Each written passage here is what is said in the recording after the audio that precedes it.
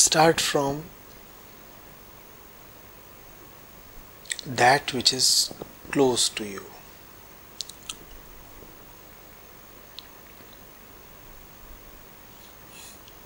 Start from the faintest flicker available to you, even if you are in deep darkness.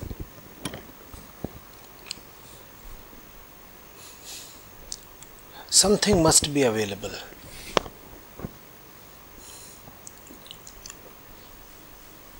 And that something is your only hope and a very sufficient support.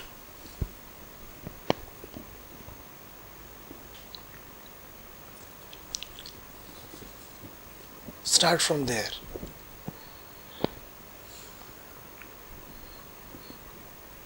There is nobody whose life is so barren that there is not even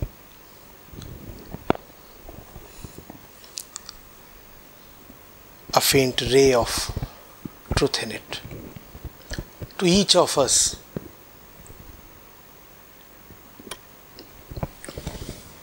irrespective of our conditions, some hope, some support, some light is provided.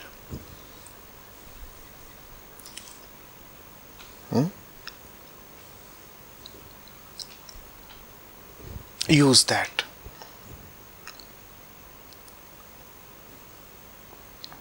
It may not appear scintillating, brilliant, overpowering. It may not announce itself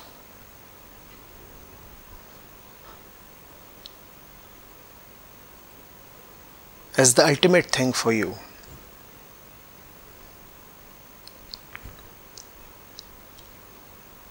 But still, it is that which would redeem you. And you have no other way but to be committed to that little thing. Why do we ignore that little thing? Two reasons.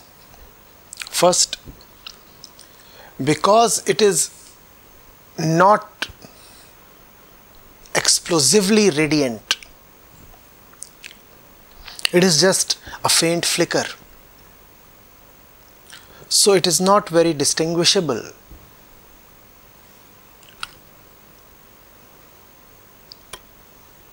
from the various kinds of darknesses within and without.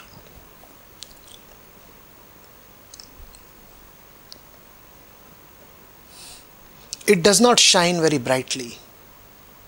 It is not easy to spot it. That's the first reason.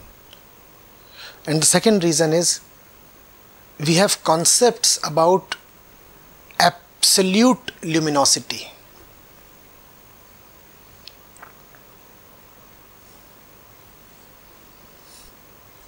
And we live in constant expectation of nothing short of that. We believe that when help would come, it would arrive in a huge chariot,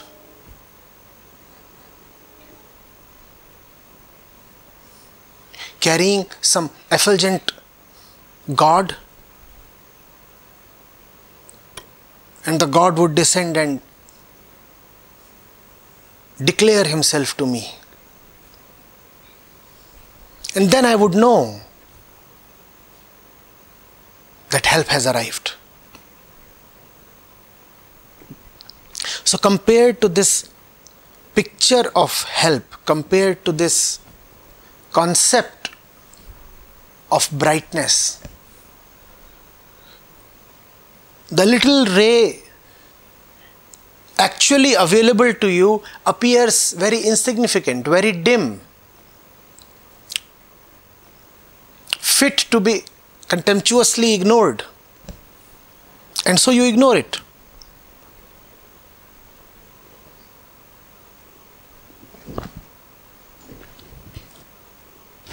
It's a part of the ego, you see. The ego considers itself eligible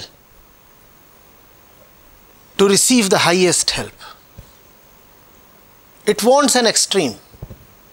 If help is coming to me, the highest help should come to me. If light is coming to me, then the very sun should land in my courtyard.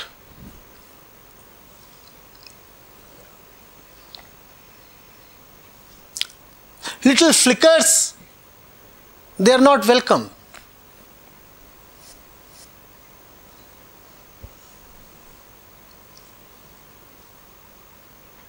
Because they are so small. And I consider myself quite big. What does this big one have to do with small helps? So even those who are expectant of help and demanding help might go through their entire lives actually refusing help. And why would they refuse help? Because help is not coming in the glorious way you demand it to come.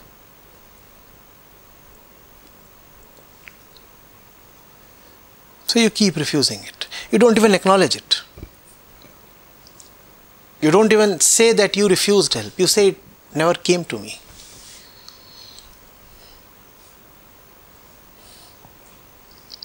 And the real helper keeps wondering, but help did come to you. Help was sent to you. You turned it back.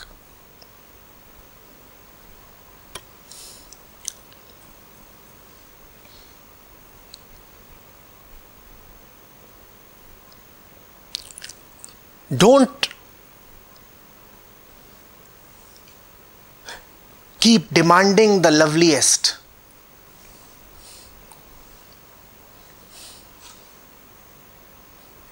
Just start with that which is lovely. Fine, you don't find anything lovely about your world? Everything is ugly? Then start with that which is the least ugly.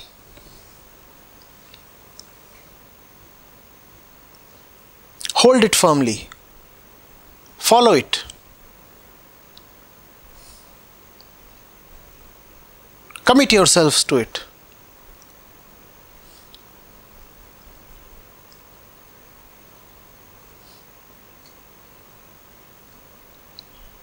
And then this thing which is just about lovely will take you to something a little more lovely than itself. You have stepped upon the next rung. And when you hold the hand of that which is lovelier than the one preceding it, then it brings you to something that is just a bit more lovelier than the preceding thing. And so on and so forth, you keep graduating. That's the way. And that's an easy way, because you can start out right now.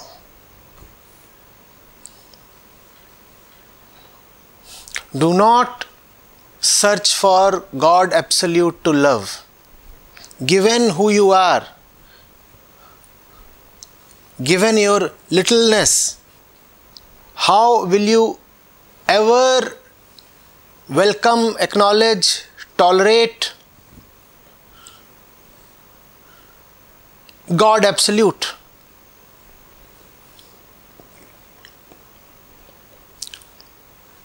Just begin.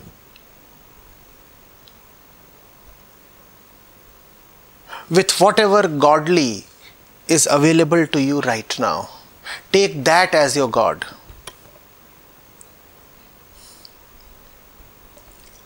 Take that as your God. Worship it. And this God, that is God only relatively,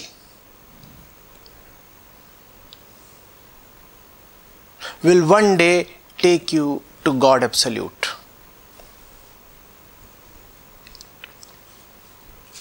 But if you just continue to wait, then you may just keep waiting.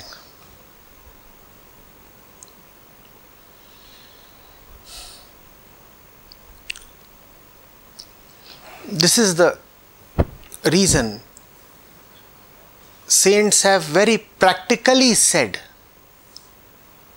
that they do not care much for the absolute truth.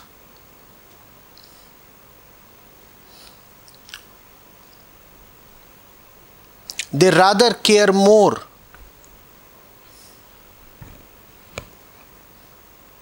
for the one who can help them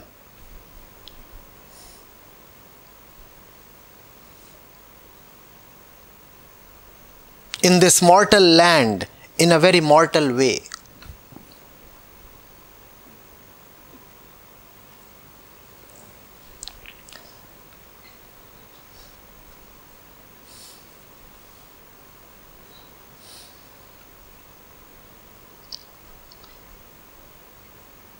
And that is love.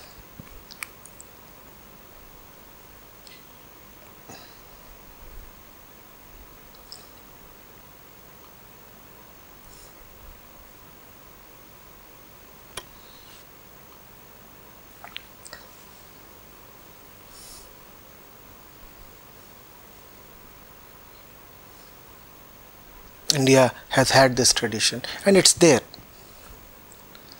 in the entire world. If you can locate even the footsteps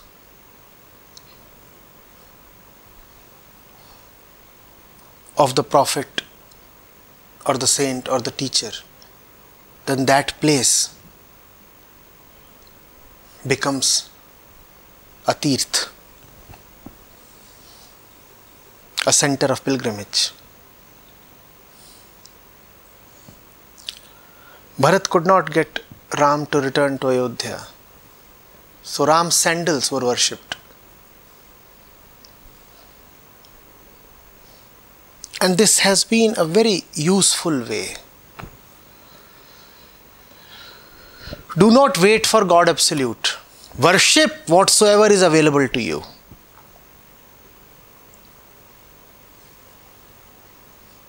Because the absolute is not going to come down.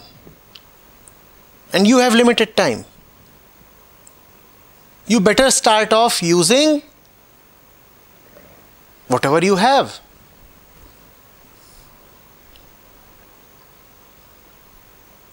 So here in Goa, they have preserved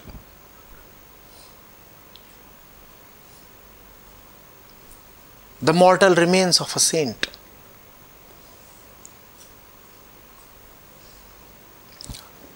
A few hair, the body.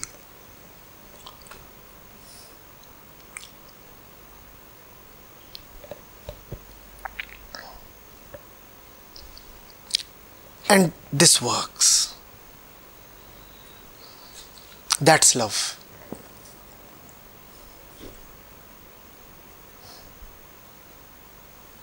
To be so very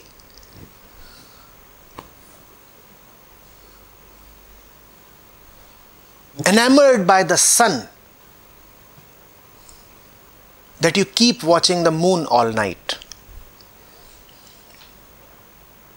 knowing fully well that you cannot watch the sun, you don't have it in your eyes, it is not within your mortal capacity to stare at the sun.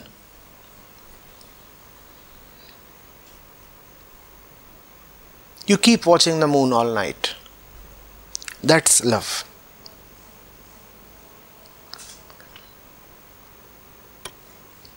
And hence those who have worshipped light have written great poems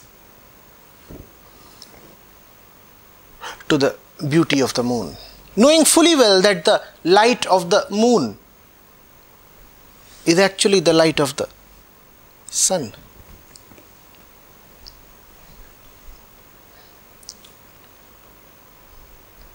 They say we love light, and though the source of light is the sun, but we can't have the sun.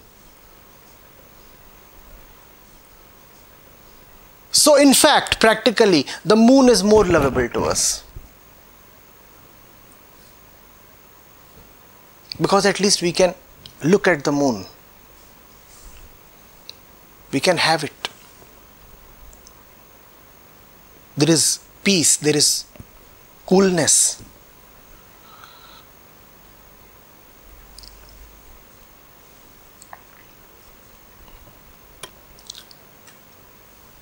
Moon is the one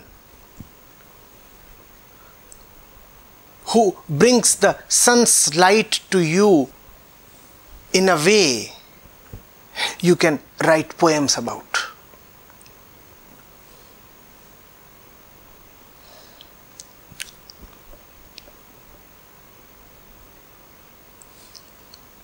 Love is not Puritan. Love is practical.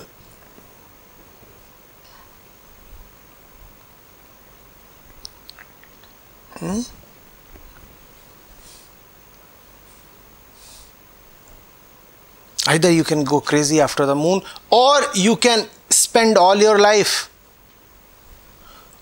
trying to develop eyes that will lock horns with the sun. What do you prefer? The moon. And the moon is something you already have. Start.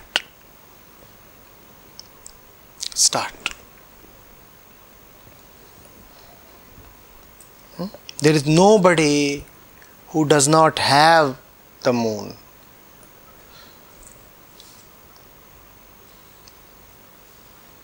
It's just that some people have a full moon,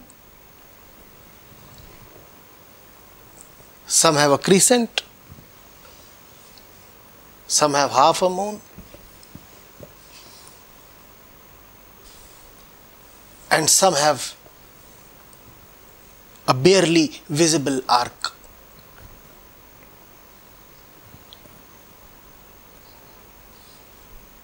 But everybody has something. Start from there.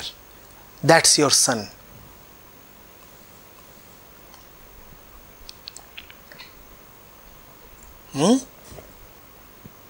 Also, mind you,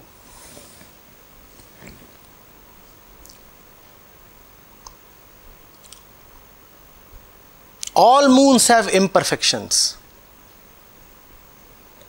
That is another reason why man keeps waiting for the sun rather than start off with the moon.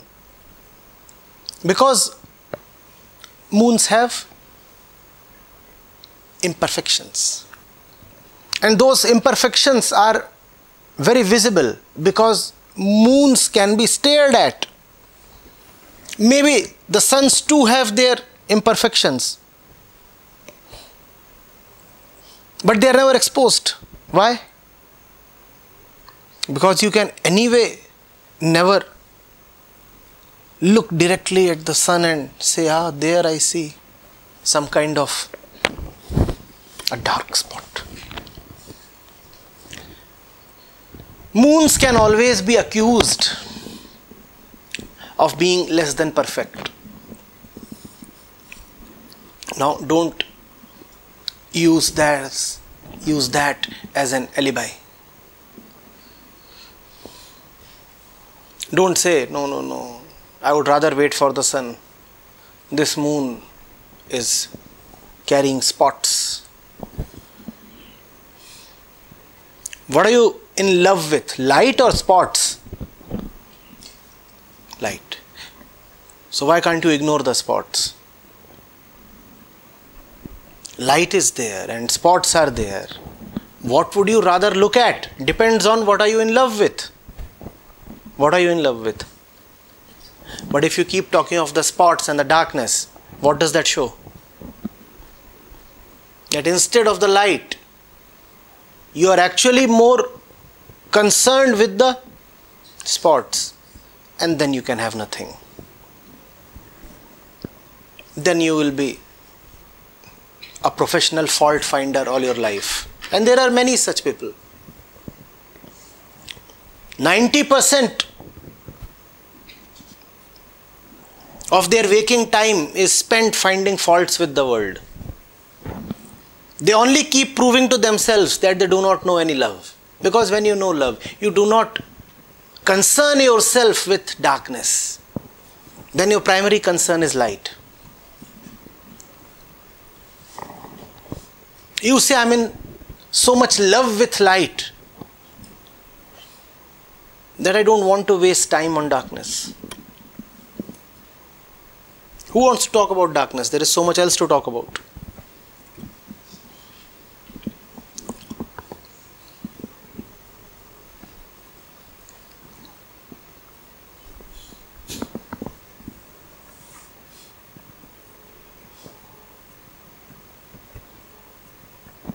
If you really love perfection, then you must set out right now with all your imperfections.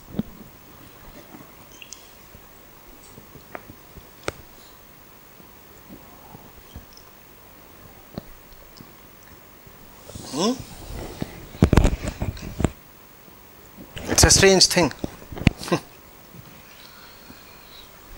The lover of perfection stops having problems with imperfection.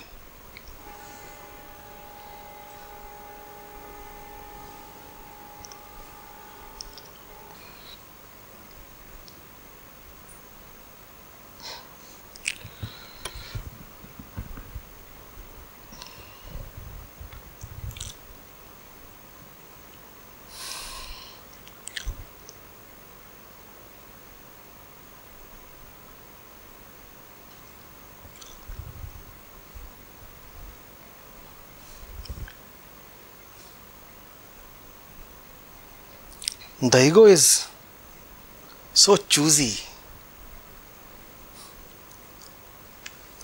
Even in matters of love, it wants to choose the bestest truth.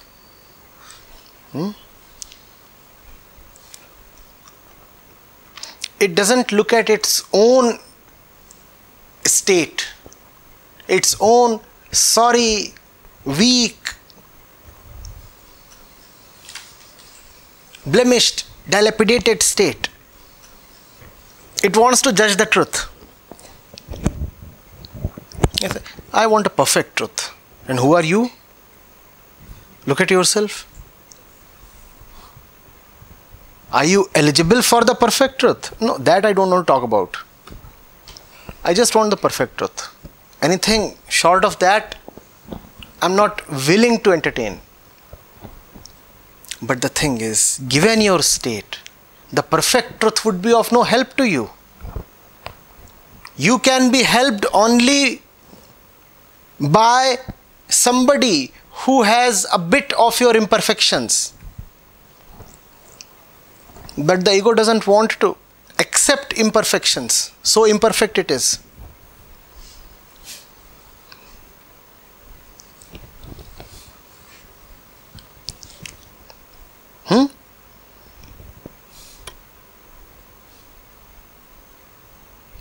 Like a pig.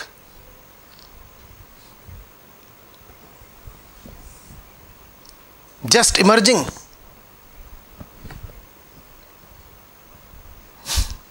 from the local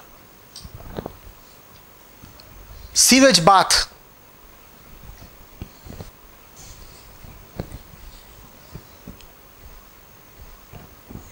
With the aromatic paste of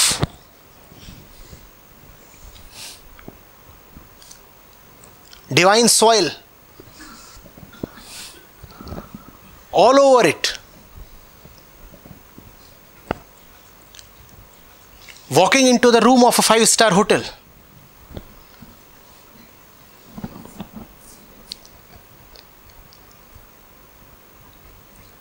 And complaining to the housekeeping, your linen has that spot there. I like my linen to be spotless. And sir, who are you? Don't you dare ask that question. I like my linen spotless.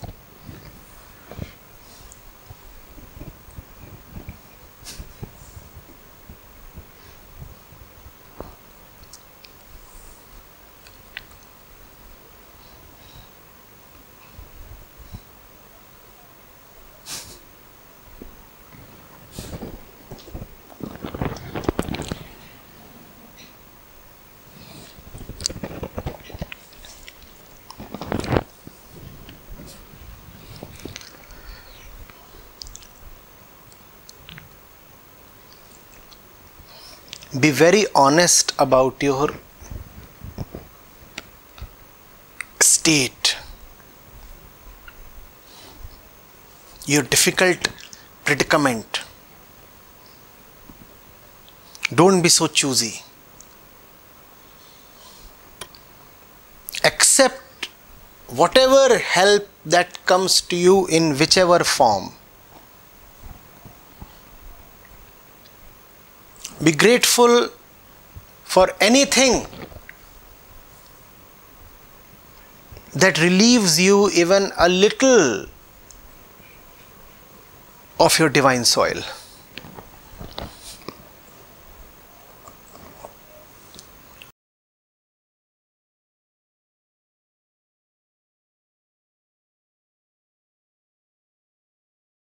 You cannot afford to doubt. How do I believe that I'll reach the destination? Don't believe, if that helps you. It is not a matter of belief or disbelief. It's a matter of your situation. What option does the thirsty one have? Look for water. You don't have the luxury of sitting and deliberating whether water exists at all or whether you are qualified to reach water. Only one thing matters right now. You are thirsty. If you are thirsty, look around in every way possible. No discussion, no conclusion, no concept, no principle matters. You are thirsty, that's all. If conclusions can alleviate your thirst, go ahead, conclude. And that's why I'm saying you cannot afford doubt. Will doubts quench your thirst? Then why are you doubting? The thirsty one needs no principles, concepts, discussions, but what?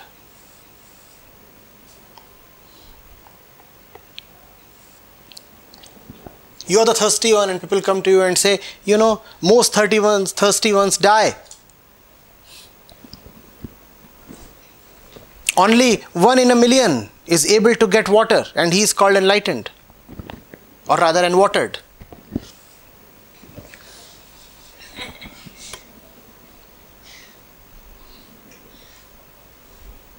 So would you halt your search?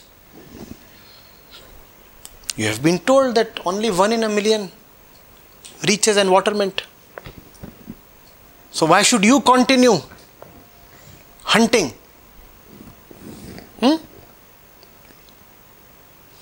Just sit down and relax. Can you relax in your current condition? Can you? You cannot afford to.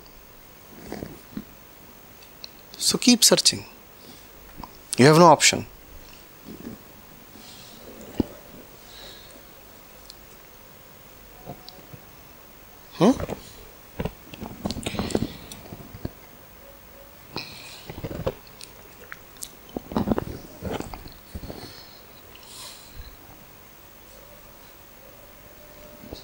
You have a loved one and he has met an accident, and the doctors say death is certain.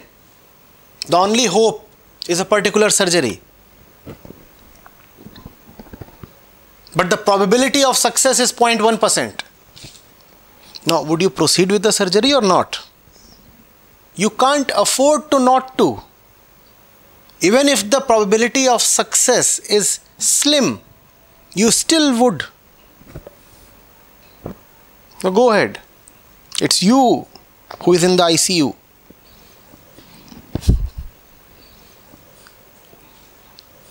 Give your thumbs up to the doctors and tell them, I can't afford to. I know you all are rascals, fools, and I'm going under your knife.